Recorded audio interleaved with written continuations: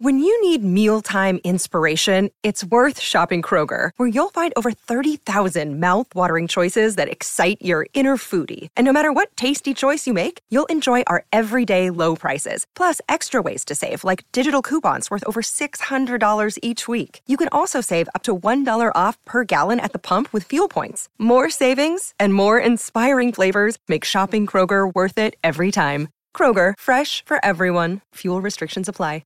Another day is here, and you're ready for it. What to wear? Check. Breakfast, lunch, and dinner? Check. Planning for what's next and how to save for it? That's where Bank of America can help. For your financial to-dos, Bank of America has experts ready to help get you closer to your goals. Get started at one of our local financial centers or 24/7 in our mobile banking app. Find a location near you at bankofamerica.com/talktous. What would you like the power to do? Mobile banking requires downloading the app and is only available for select devices. Message and data rates may apply. Bank of America N.A., member FDIC. So it's all to play for still. I think so. Do you want to bet against us?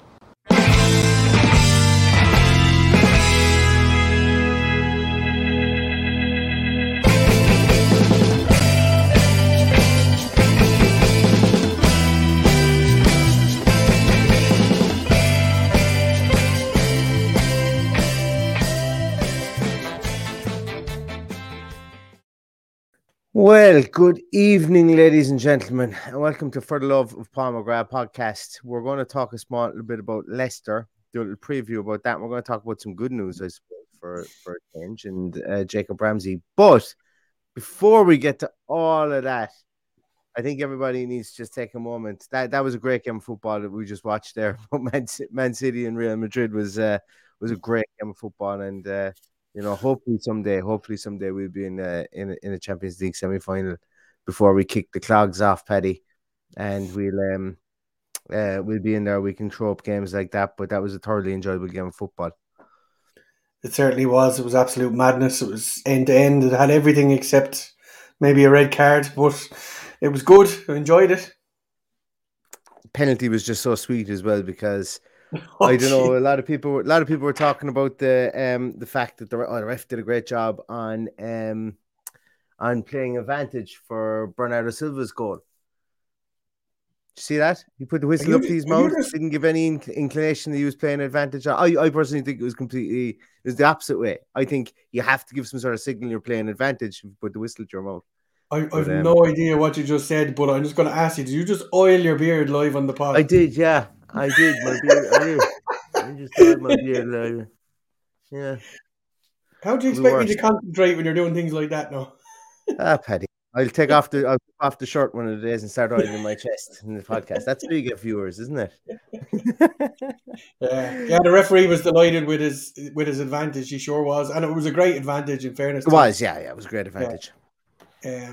Some goal, Jesus, some goal, and the Panenka was just topped off a mad night. Like I did say it to the family at the time. This is going straight down the middle. I didn't expect a Panenka. I just expect him to put his laces through it and bash it down the middle. But Jesus, crazy stuff.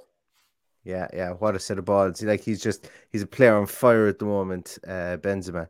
So it's great to watch him. Great to watch him play. Like he's finished in the first half was just brilliant. So just look, great game of football, absolutely great game of football, and I hope the Villarreal and Liverpool plays out just as well tomorrow because it's nice to have meaningful midweek football like that and for us not to be involved and be disappointed. Although at some stage we will be involved, hopefully, fingers crossed. And we would be disappointed if we didn't, if we aren't there at some stage within our lifetime. I've got some good news. My comments are back, so I can start flogging through comments again. And I'm Rod. Thanks so much again. Thanks for your super chat. I really appreciate it. Rod says thanks for doing these. Hopefully this will be us in a few seasons. It was a great game. It absolutely was. Brilliant. Neil, absolutely brilliant. Beard oiling on camera. Oh, where's that Conta? He just took it back. Yeah, that's the next thing to do. Yeah, I'm going to give people tips on how to grow their beard grey as well, because I'm really good at that. Anyway, my beard, I'll be honest with you, the biggest tip is follow Aston Villa. That's how you grow your beard grey very quickly. Because Paddy, you had the you had the absolute privilege of being in Filbert Street or the Walker Stadium, or what's it called? I walked down Filbert Street. Yeah, which is the a King short Power. walk away. Yeah. Paddy, talk to us a small bit about that before we get into the game. What's the stadium like? What was the travel like? You know, is it easy to get to? Very, very easy to get to from the airport. So we went early. We actually got the earlier train than we were expecting to get, which was grand because there was even too many people on the earlier train. So it was nice and easy to get in and out of Leicester anyway. And it was about a 2 kilometer walk from the train station with a couple of pit stops along the way into the away watering holes. And we got up there early enough and had a look around. It's the epitome of a soulless bowl. It's exactly the same all the way around the stadium. Nothing to write home about. Lovely tribute outside to Vishoy. There's a statue on the corner.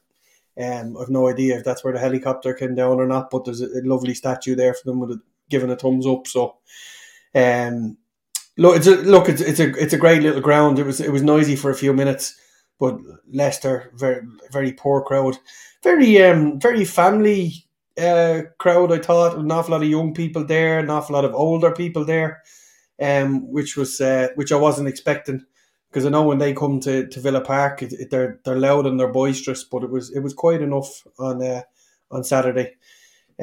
Few questionable tunes they were playing in the background as well, so it had a bit of everything, and then we got to the football and we all fell asleep. Yeah, but look, I suppose just touching on that, it's kind of wholesome to see a family event like that. I suppose maybe it could have been a lot of reasons later on in the season. A lot of people probably could be clapped out from cash from traveling back and forth to Eindhoven, over the last couple of weeks. Absolutely. And whatever. And I have to say, to a person that we met, they were absolutely lovely people. It was obviously quite obvious we were Villa fans, even though we weren't wearing colours. But they gave us a great welcome, and we did to the hotel across the road for a last stop on the way up. And your man said, "Are you Villa fans?" "Yeah, I'll go down the other end of the bar." And there was no queue at that end of the bar. There was no queue for Villa fans, but you were queuing for the Leicester fans, which was a bit bizarre. And I bumped into Barry Robertson, who listens to and watches the podcast regularly in that hotel, and we had a chat and a catch up. I met a good few people who interact with the podcast. We had a good laugh throughout the day and met some lovely people in the airport on the way home as well. So it was good. It was a good day out. As I said, apart from the football, because the one thing you want to do when you go to football is watch goals and celebrate, and we got no chance to do that. So that's the only disappointing part of the day. Yeah, it was one for the purists, I think. All right. Aston Villa certainly didn't come to pass the ball, and if they didn't come to pass the ball to each other. I think that's fair to say. Leicester came to do nothing but pass the ball to each other and not attack. So Leicester were in pure conservation mode from the point of view of, they didn't have many attacks. I think there were only 4 shots in the whole game.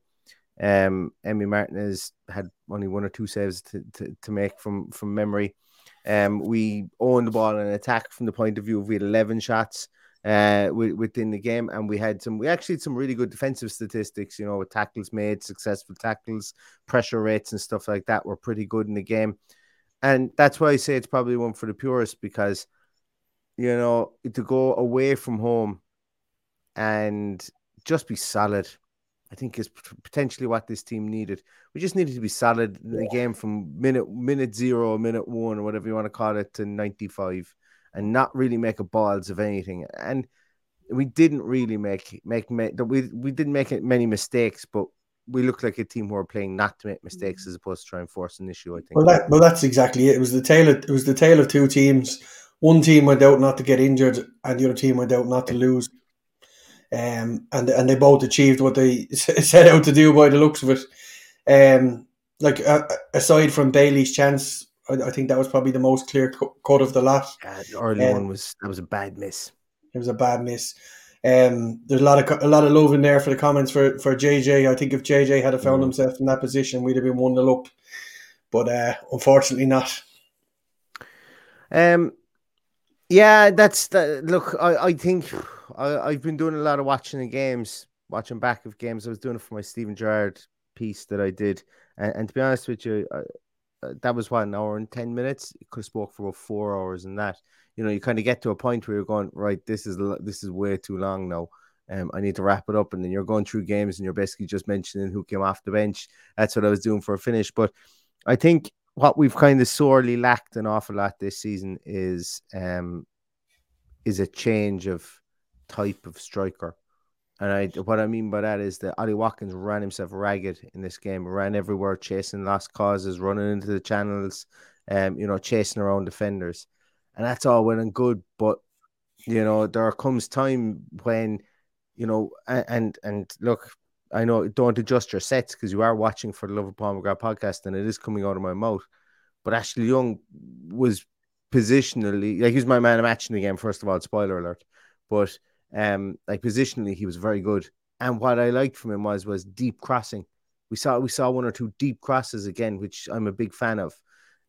But no matter what we were going to do, Sancho was just going to open his mouth and swallow the ball, the second it came in there. And that's like, it's not a knock on Ollie Watkins because you can only do what you can do. Like, I'm 5'8" at a push, 5'9" at a push. As I've said, I'm never going to give out to anybody for not being big 6'4" strapping man like Sancho. But it's I don't know what it is. It just kind of shows that, look, we've got great squad depth, but we're very samey.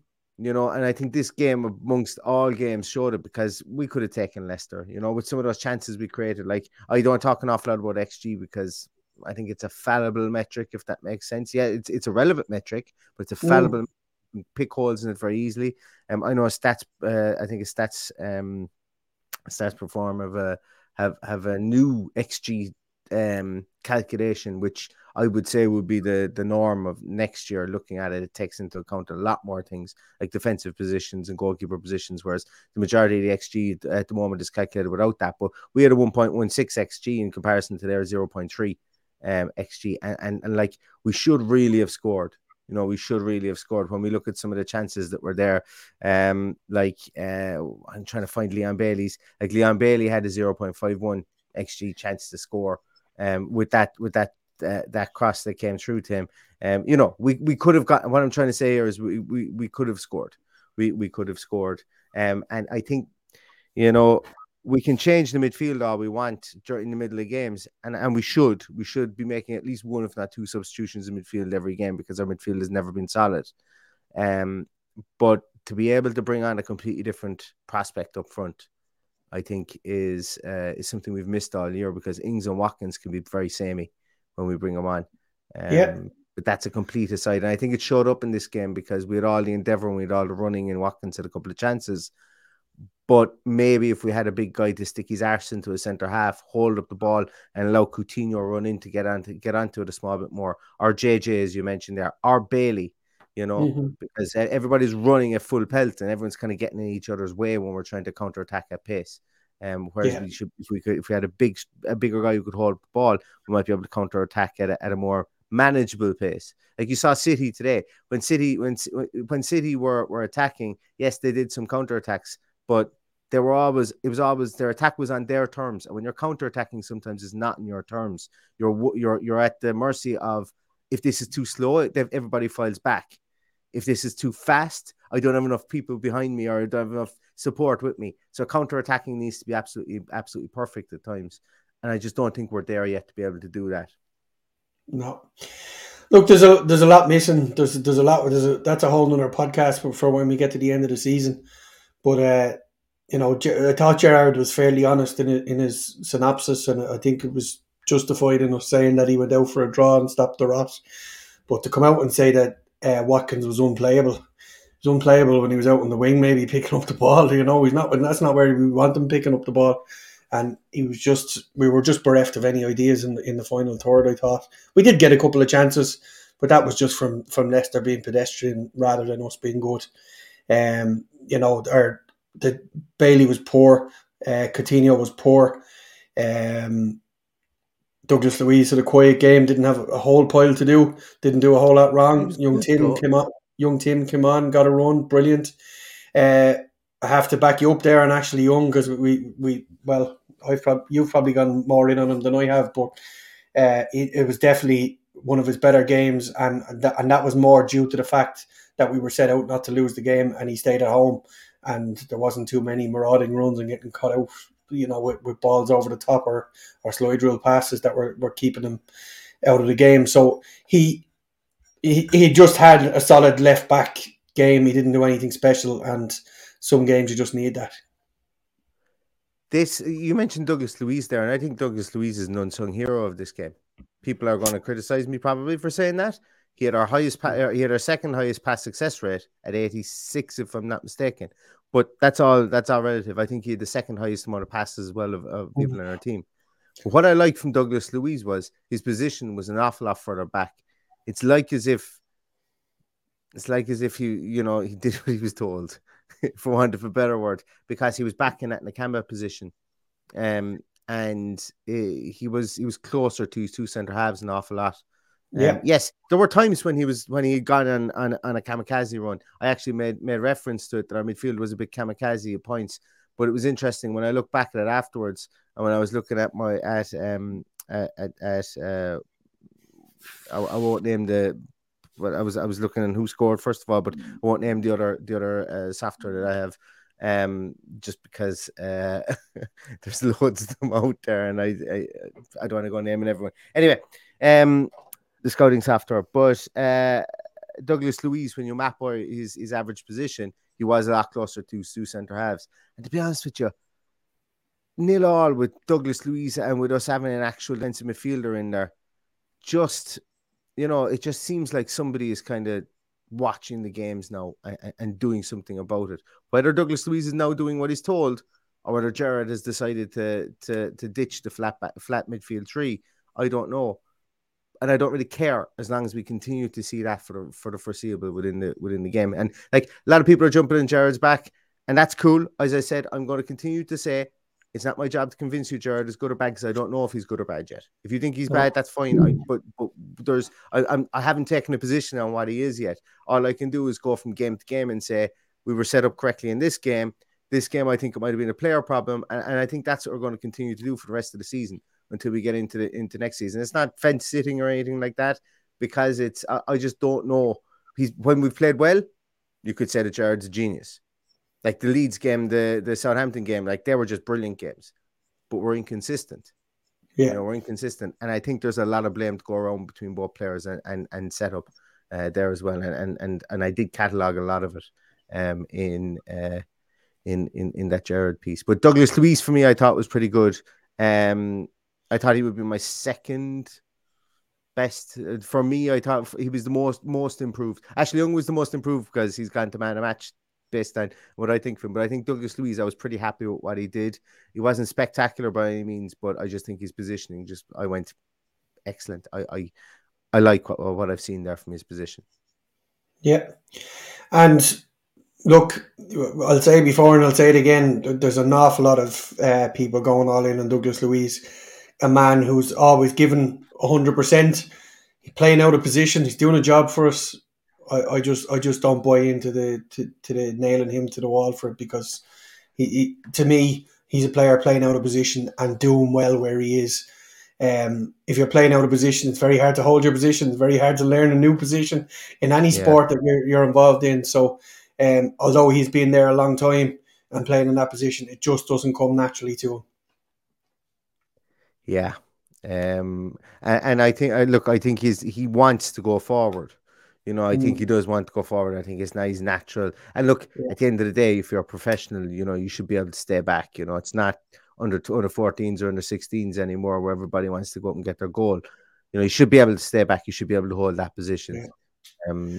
But look, we're a fickle enough bunch, and we're entitled to that. Yeah, of course. I remember not so long ago when Dean Smith was in charge, people booing Nakamba, and Nakamba came back to a hero's welcome on Saturday.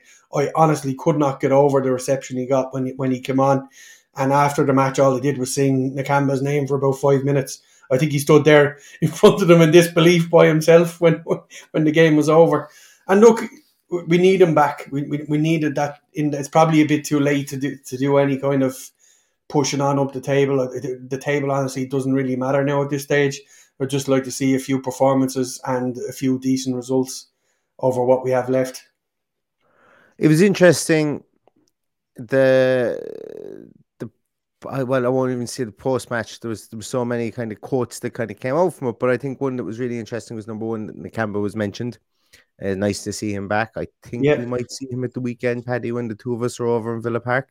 I think so. Also, the big one for me was like Stephen Gerrard name checked young Tim again, and he came on before Nakamba, in this game. He came on before Carney Chukwuemeka, so he came on before, I can't remember, was Sanson on the bench. No, he wasn't because he was injured.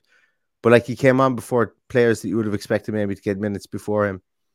And, we need to win this at the weekend, obviously. We realistically, we need to win every game, to finish where we want to finish, or at least as high as we possibly can. But I think we need to win this game at the weekend to just put to bed any murmurings of, Oh yeah. Well, look, we're not getting relegated, like not in the hope of hell. Like I still think we're going to get 9 points, from our 10 points I think was from the end of the season. But I like to live on my rainbow with my sparkly unicorns and positivity land. But that's just me. But and look, there's a few media outlets that are just happy to put us in that mix just to make it look a bit better. We heard an Irish radio here as well. Like they were seriously talking that Everton are deep in danger, but they could pull out of it because they're a historic team. But Aston Villa could be in trouble, and you're kind of going, what? We're 8 points ahead of them. 8 points ahead of Everton. How are they going to pull out of it because they're historic? But we might be in trouble.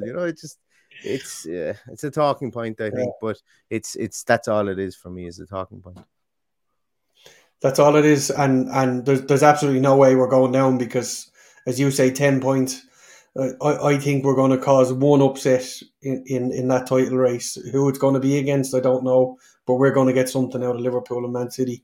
I think we've got that one performance left in us to really up our game, and hopefully, like when you think of it, we had a great game against Man City before Christmas in one of Gerrard's first games, so there's no reason why we can't do that again. Yeah. Like Nathan, I'm not calling you out or anything here because you're regularly on the thing. But if we lose to Burnley twice in Norwich, then we deserve to go down. But we're not going to lose to Burnley twice into Norwich. If we lose to Burnley twice and we lose to Norwich, there'll be a completely different talking point. Well, the moral I might actually oil my chest live on the podcast if we do that. But we could still lose to Burnley twice and Norwich, but we're still not going down. It's just enough point. Like contextually, like if we were to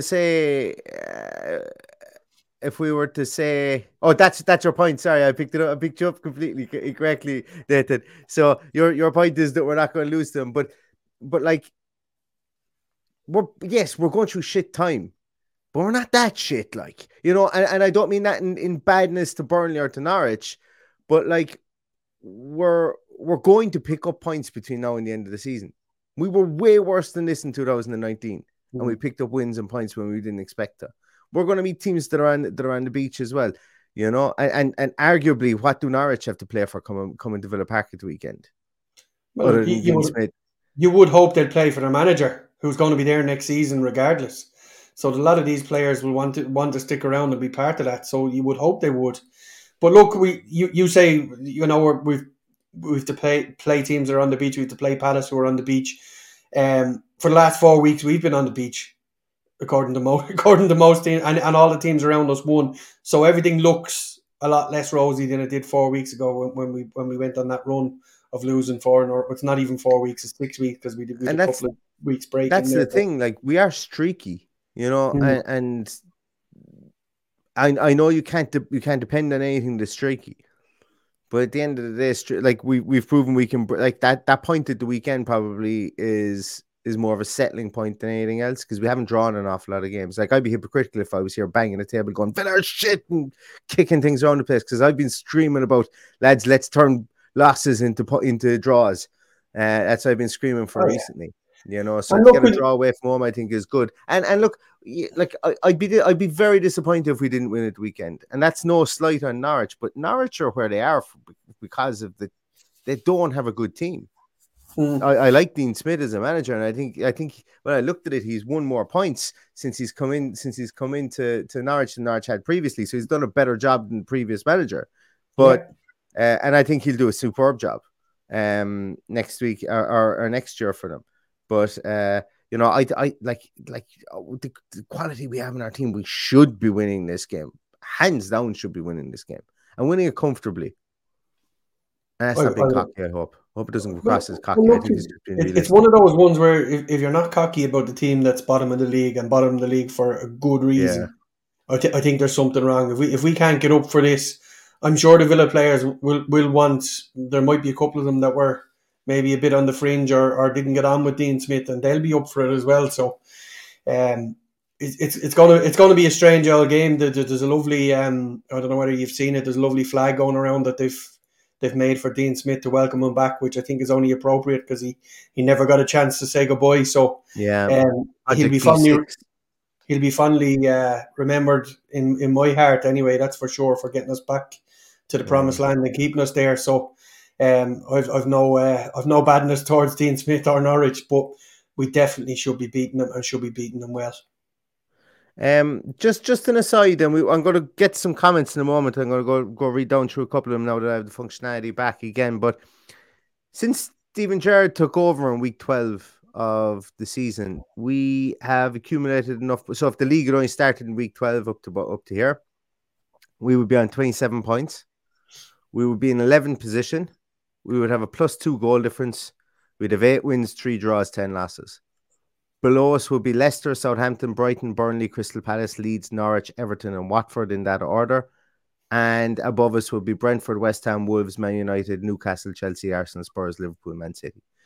So just to kind of take a full 360 panoramic view of where we are with Steven Gerrard. We're amazingly streaky. That's 100%. Like, there's no doubt in my mind about that. We've gone through a crappy streak at the moment.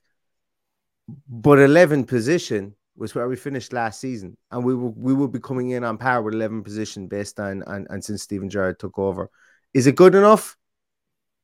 I think it is. I think 11th position would be like at the start of the season. I would have gone, no way. If we're not booking tickets to Estonia for some Europa Conference game, I'm going to spit my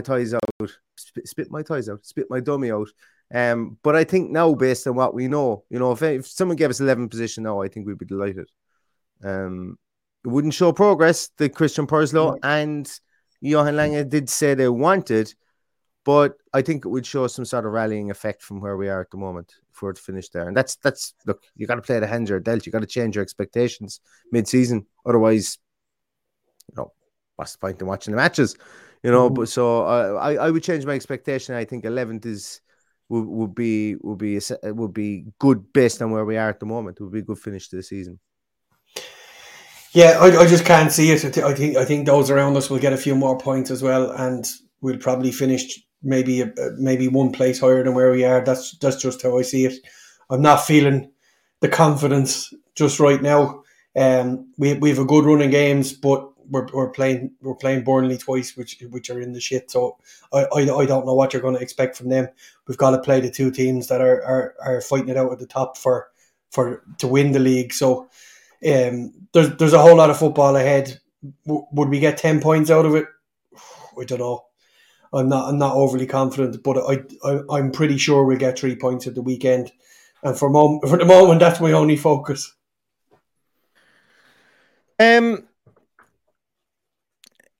Yeah, I think I tend to agree. I hope. Look, I'm going to be in attendance. I fucking really hope we get 3 points. Because I plan on being extremely hungover the next day, and I don't think I could do with hangover and despair at the same time. Yeah.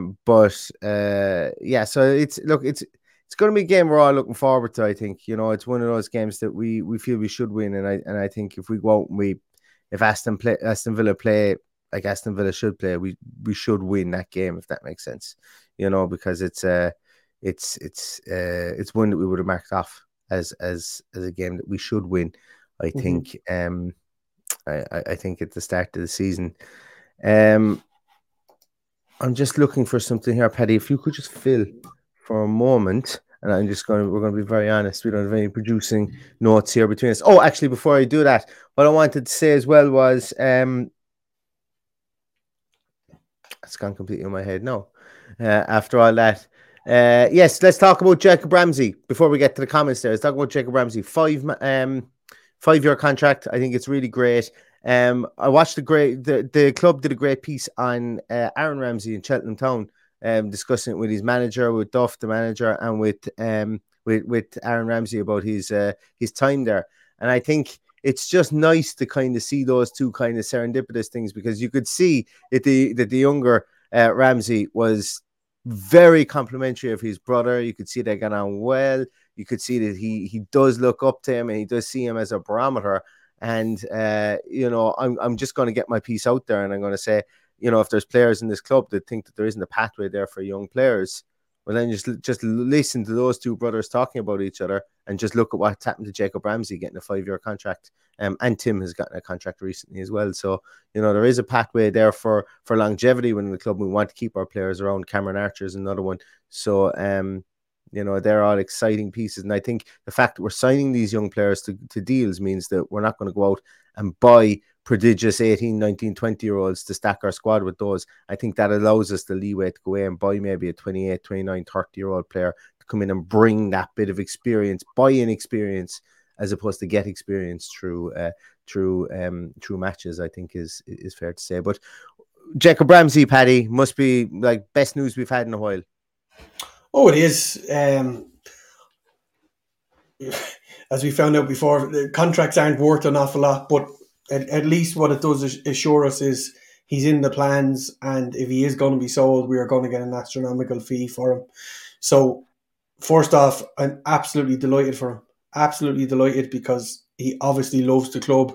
To have his two brothers there with him, coming up behind him, we could be making history with those three brothers, because Aaron is very highly thought of.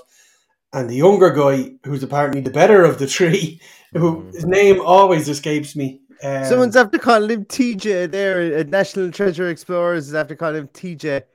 I can never remember his name either. Can somebody please tell us the youngest Ramsey brother's name? Yeah, I honestly, I always forget it, and then it goes out of my mind for 6 months where you're not talking about it, and then he's back in the limelight again. But look, they're a good sport. I think their father was a champion boxer as well. There's a lot going on in that family since they were kids, and they've played all sorts of sports. But look, he's been probably, well, he's definitely our young player of the year.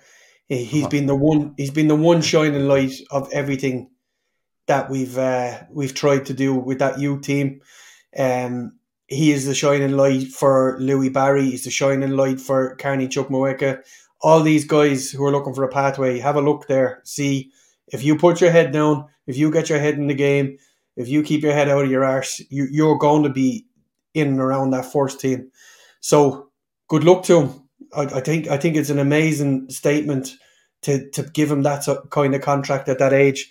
So he's definitely a mainstay in the team. He's definitely part of Dean Smith's plans going forward. And let's face it, it's probably that 8 position we're blessed with the few that we have there. That's probably not where we're going to be looking to get players out of in the summer to come in and fill gaps. Yeah, and look, it's been said a couple of times before, but you lose a homegrown talent, and then another one just kind of comes along, and it's been an up and down season for the club, but some of his goals have just been majestic. The one against Arsenal, the guys are talking about it here, in the chat. Goal against Arsenal was a banger. Goal against West Ham was on a postage stamp in the top corner as well. 2 goals against Leeds were well taken, and he murdered Kasper Schmeichel as well. Thoughts and prayers with his family. So he's had quite an eventful season. And he hasn't looked out of place. And there was times when people were talking about maybe him being a bolter for the England squad. Now, those days are not. That's not happening, obviously. But he's been capped for the England under 21s, England under 20s, and he's risen this season. And hopefully we see that from the other players that may be coming up through the ranks with Aston Villa as well. Cole Ramsey is the other one. Yeah. Cole Ramsey. Thanks to Rod. Thanks to National Treasure. And thanks to Rod Cole Ramsey, who's just 14 or 15, so he's a big future ahead of him. Let's go into some of the comments there because I've completely lost my train of thought. Reading some of them there. Rod Humble says it won't happen, but Buendia absolutely deserves to start. I thought he played really well when he came in.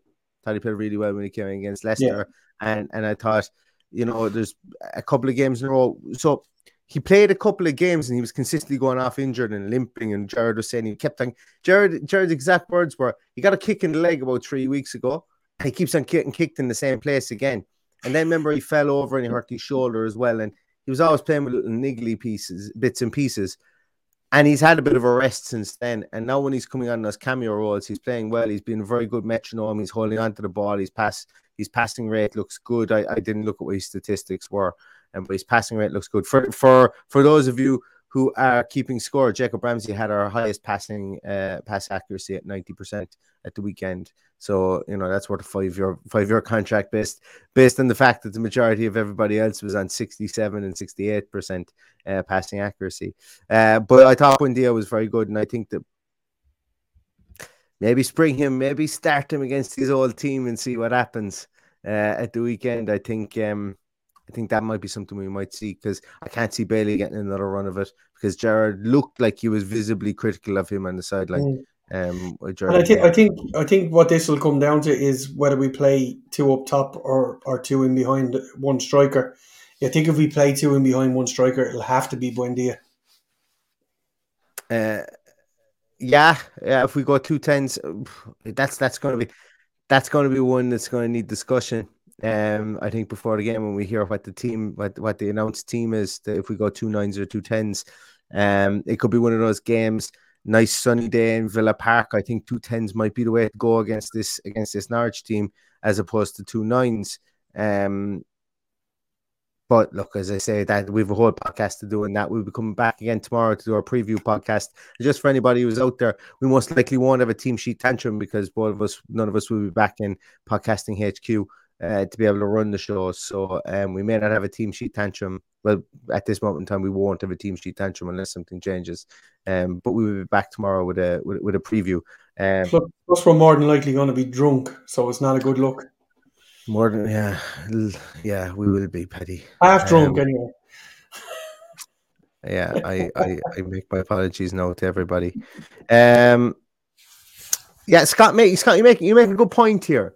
McGinn was poor, I thought, the weekend.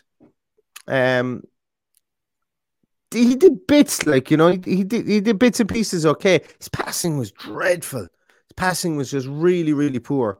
I think, and it was one where he was off it. And when we talk about playing 2-10s, I just love to see him giving a go there. He's never been like Douglas Luiz has been given a goal in the eighth position twice this season. He's played really, really well. McGinn has not been given a goal in the 10 position, and it looks like maybe we just need to shuffle the deck a small bit to try and see where our best players play, because McGinn isn't a bad player. He's not become a bad player overnight. It looks like he's been basically just handed the mop bucket and said, try and do everything here.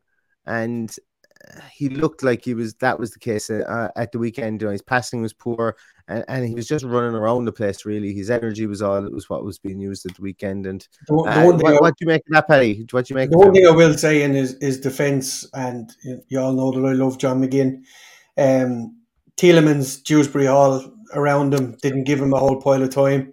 It seemed every time one of our midfielders picked up the ball, there was two guys around them. So their system was good in that way. It was they didn't press high. They pressed in that area and just were happy to stifle the midfield and try and force them into mistakes. And that seems to be what happened, especially in the case of McGinn. Where else are we there? Yeah, so Dean says, Dougie, 90% being in the wrong position. It is a Villa thing to buy players and try to change their game or not play to their strengths, shoot ourselves in the foot. There was an article on, I can't remember what site it was, but I remember thinking it was a semi-reputable site. It was really bigging up Douglas Luiz as being one of the transfer fines that Aston Villa had, considering it was a 15 million purchase, and now he's worth millions more, and he's had to kind of dig in different positions. And I suppose it's interesting when a non-Aston Villa fan writes an article on one of our players, and maybe they're looking at it with a small bit more clarity, or maybe they're not looking at it with any clarity and just looking at the price tag and the fact that he's now become a Brazilian international. But it was an interesting read, and at the start, I almost scoffed at it. And then when I read it now, and there's 1 or 2 points in here that you do forget the context of it. That yes, he was like 15 million is a steal for a player like him, I think. Because I genuinely don't think he's a 6. But then again, he's had to play an awful lot as a 6. But we remember back 2019, and we all harken back to it, and you're only as good as your last game. But in 2019, he was an absolutely majestic defensive midfielder, whatever. Maybe he wasn't being played predominantly in that 6 position, but at the end of the season, he was absolutely brilliant. He was one of the biggest reasons we stayed up, and he nearly won our player of the season because of it. I won't have a bad word said against him. We could very easily see him go out the door in the summer, and there's a fairly long list behind him of who could go out, and I guarantee you there's going to be a couple that surprise us that go out the door, maybe that are starting at the moment. So it just depends on what the manager decides. But I will never forget that performance. When you look at those games, Arsenal, Everton, he was just brilliant. He was absolutely brilliant.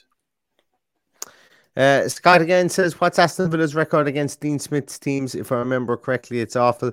It was awful when we played in the Championship, and it was the Brentford, that Brentford team. I think that's just a record against Brentford, full stop. Yeah, that's what I was going to say. Dean Smith doesn't have a Neil Maupay in this team.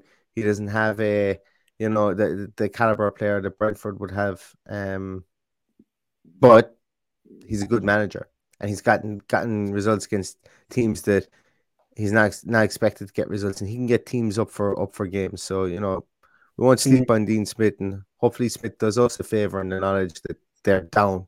Maybe he gives us the win to propel us up the league. I think it'll be bittersweet for him either way. Yeah, I think the bad thing about Sunday or Saturday is, should Burnley lose and we beat Norwich, that's them gone. That's them relegated. Although theoretically, Burnley? No, Norwich. No, that's Norwich. Yeah, Norwich will be relegated should we beat them and Burnley win. So that would be a pity. Yeah. Oh, sorry. Yeah, you said Burnley win the second time. Yeah, because you said Burnley lose. It's going, how are Burnley losing? No. Yeah. That does make sense. Where are we there? So Cole Ramsey, just going down through some of the comments there. Yeah. Paddy. Yeah. To be honest with you, there's a bit there wasn't really much to talk about in this Leicester game. I think it was more, but I think this Leicester game really kind of feels like a kind of a sigh of relief in a way for me that we're not in complete free fall, and that allows us to try and reset a few things. I fully expect to see Nakamba and the team at the weekend. I think we could potentially see Tim in there, or we could see Nakamba start and Tim come on at some stage. I would love to see McGinn push forward maybe into a 10 role. If Buendia doesn't start, maybe even you drop Coutinho. He was quiet again the weekend. Didn't really get much space. Was quiet again. I think he's going to have a field day against Norwich, but then again, you can't just pick and choose when you show up either. So it's going to be really interesting, and I'm kind of disappointed we're not doing a team sheet tantrum, because I think we might finally get those changes. We could do. Look at just to finish up on Leicester. I came out of the stadium disappointed, and we did a 2-kilometer walk back to the train station, and my son disagreed. He thought it was a bit harsh. The people I've spoken to since still think I'm a bit harsh. But look, I just felt Leicester were there for the taking, and we didn't turn the screw. I believed that if we had to spend 20 minutes of that game playing like we did against Spurs in the first half, we'd have gone and taken a handy 2-0 win off them. But we just never went for it. Yeah, I think that's true. And also, a team with a better striker, or a team with a better second striker, or a team with somebody, put it this way, you start Buendia gets that chance in the first 7 minutes that Bailey got, we're 1-0 up. And I suppose it's just, and I understand why Jared might play the odd bolter player. Like, he's played Sanson every so often, he's played Bailey every so often, and we malign him for not changing his team, but he has given people chances 15-20 minutes here and there, and maybe that's not enough to show what they can do, but he's going to have to find out what players he wants to keep around and what players he doesn't want to keep around as well. So I'm not maligning him for starting Bailey, but hindsight is 2020. Hindsight is 20, and Bailey wasn't rubbish either. He wasn't. He just missed a glorious chance. Missed 2 glorious chances, really. I think, the 2 best chances we had fell to Leon Bailey, and he just didn't work them. But low in confidence, low on game time. He struck me as a player that was low in confidence and poor decision making on a number of occasions. And as I said earlier, you would have wanted that. You would have expected Leon Bailey on full form for that shot to fall at his feet, that he was going to just ping it into the top corner. But he just doesn't strike me as a guy that's playing at full tilt and at full confidence. Yeah. I think that's going to do it, everyone. Apologies for being late, but as I say, we were enthralled in that Man City and Real Madrid game. And to be honest with you, we thought you'd all be watching as well, so we know we're talking to ourselves for the first 15 minutes of the podcast. But really appreciate everybody for dropping on. We're going to be back again tomorrow to do an Norwich preview show. Friday, I will jump on probably from an airport somewhere or something like that to do to do the press conference piece. Because I want to keep those. I actually found that I'm interested in them. If nobody watches them, I'm okay with that. But if you didn't check it out, a little 10-minute video just discussing some of the bits and pieces that were mentioned in the press conference, and I actually think this is going to be an interesting one because Dean Smith coming back to town again, and also the questions about, not the questions, but the comments previously about young Tim, about Nakamba and about Bundy, I think are going to be interesting because I expect all those 3 players to be discussed in this press conference. So tune in for that on Friday again. And you never know. Imagine, Neil, it could be the first time that we're both behind the same camera lens. Yeah, maybe so. How are we going to prop up the phone is the next thing. But like these are the things we have to worry about. These are first world problems if ever you heard them. We just lean it on the point. That's it. Yeah. So we could be one of those podcasts we slowly see the phone slide down the point and it just hits the table and looks up at the ceiling. Yeah. So if you see that in the podcast on Friday, we make our apologies for it right now. But no, we will be back again tomorrow. Thanks so much, everybody, for tuning in tonight. It's nearly 11 o'clock. Everybody needs to go to bed here in the UK, or just get up. I don't know what way people work that watch this podcast. So we're going to let you guys at it. Thanks so much for watching. Really appreciate it. Please give us a thumbs up before you leave. And as I say, we'll be back again tomorrow about 9:30 again, Paddy. Will we? This time we'll be on. Yeah, sounds good. 9:30. Okay, we'll just do our production meeting here in front of everybody. Keep us honest. So see you again tomorrow. Thanks a million for watching, and all that's left to say is up the Villa. Up the Villa.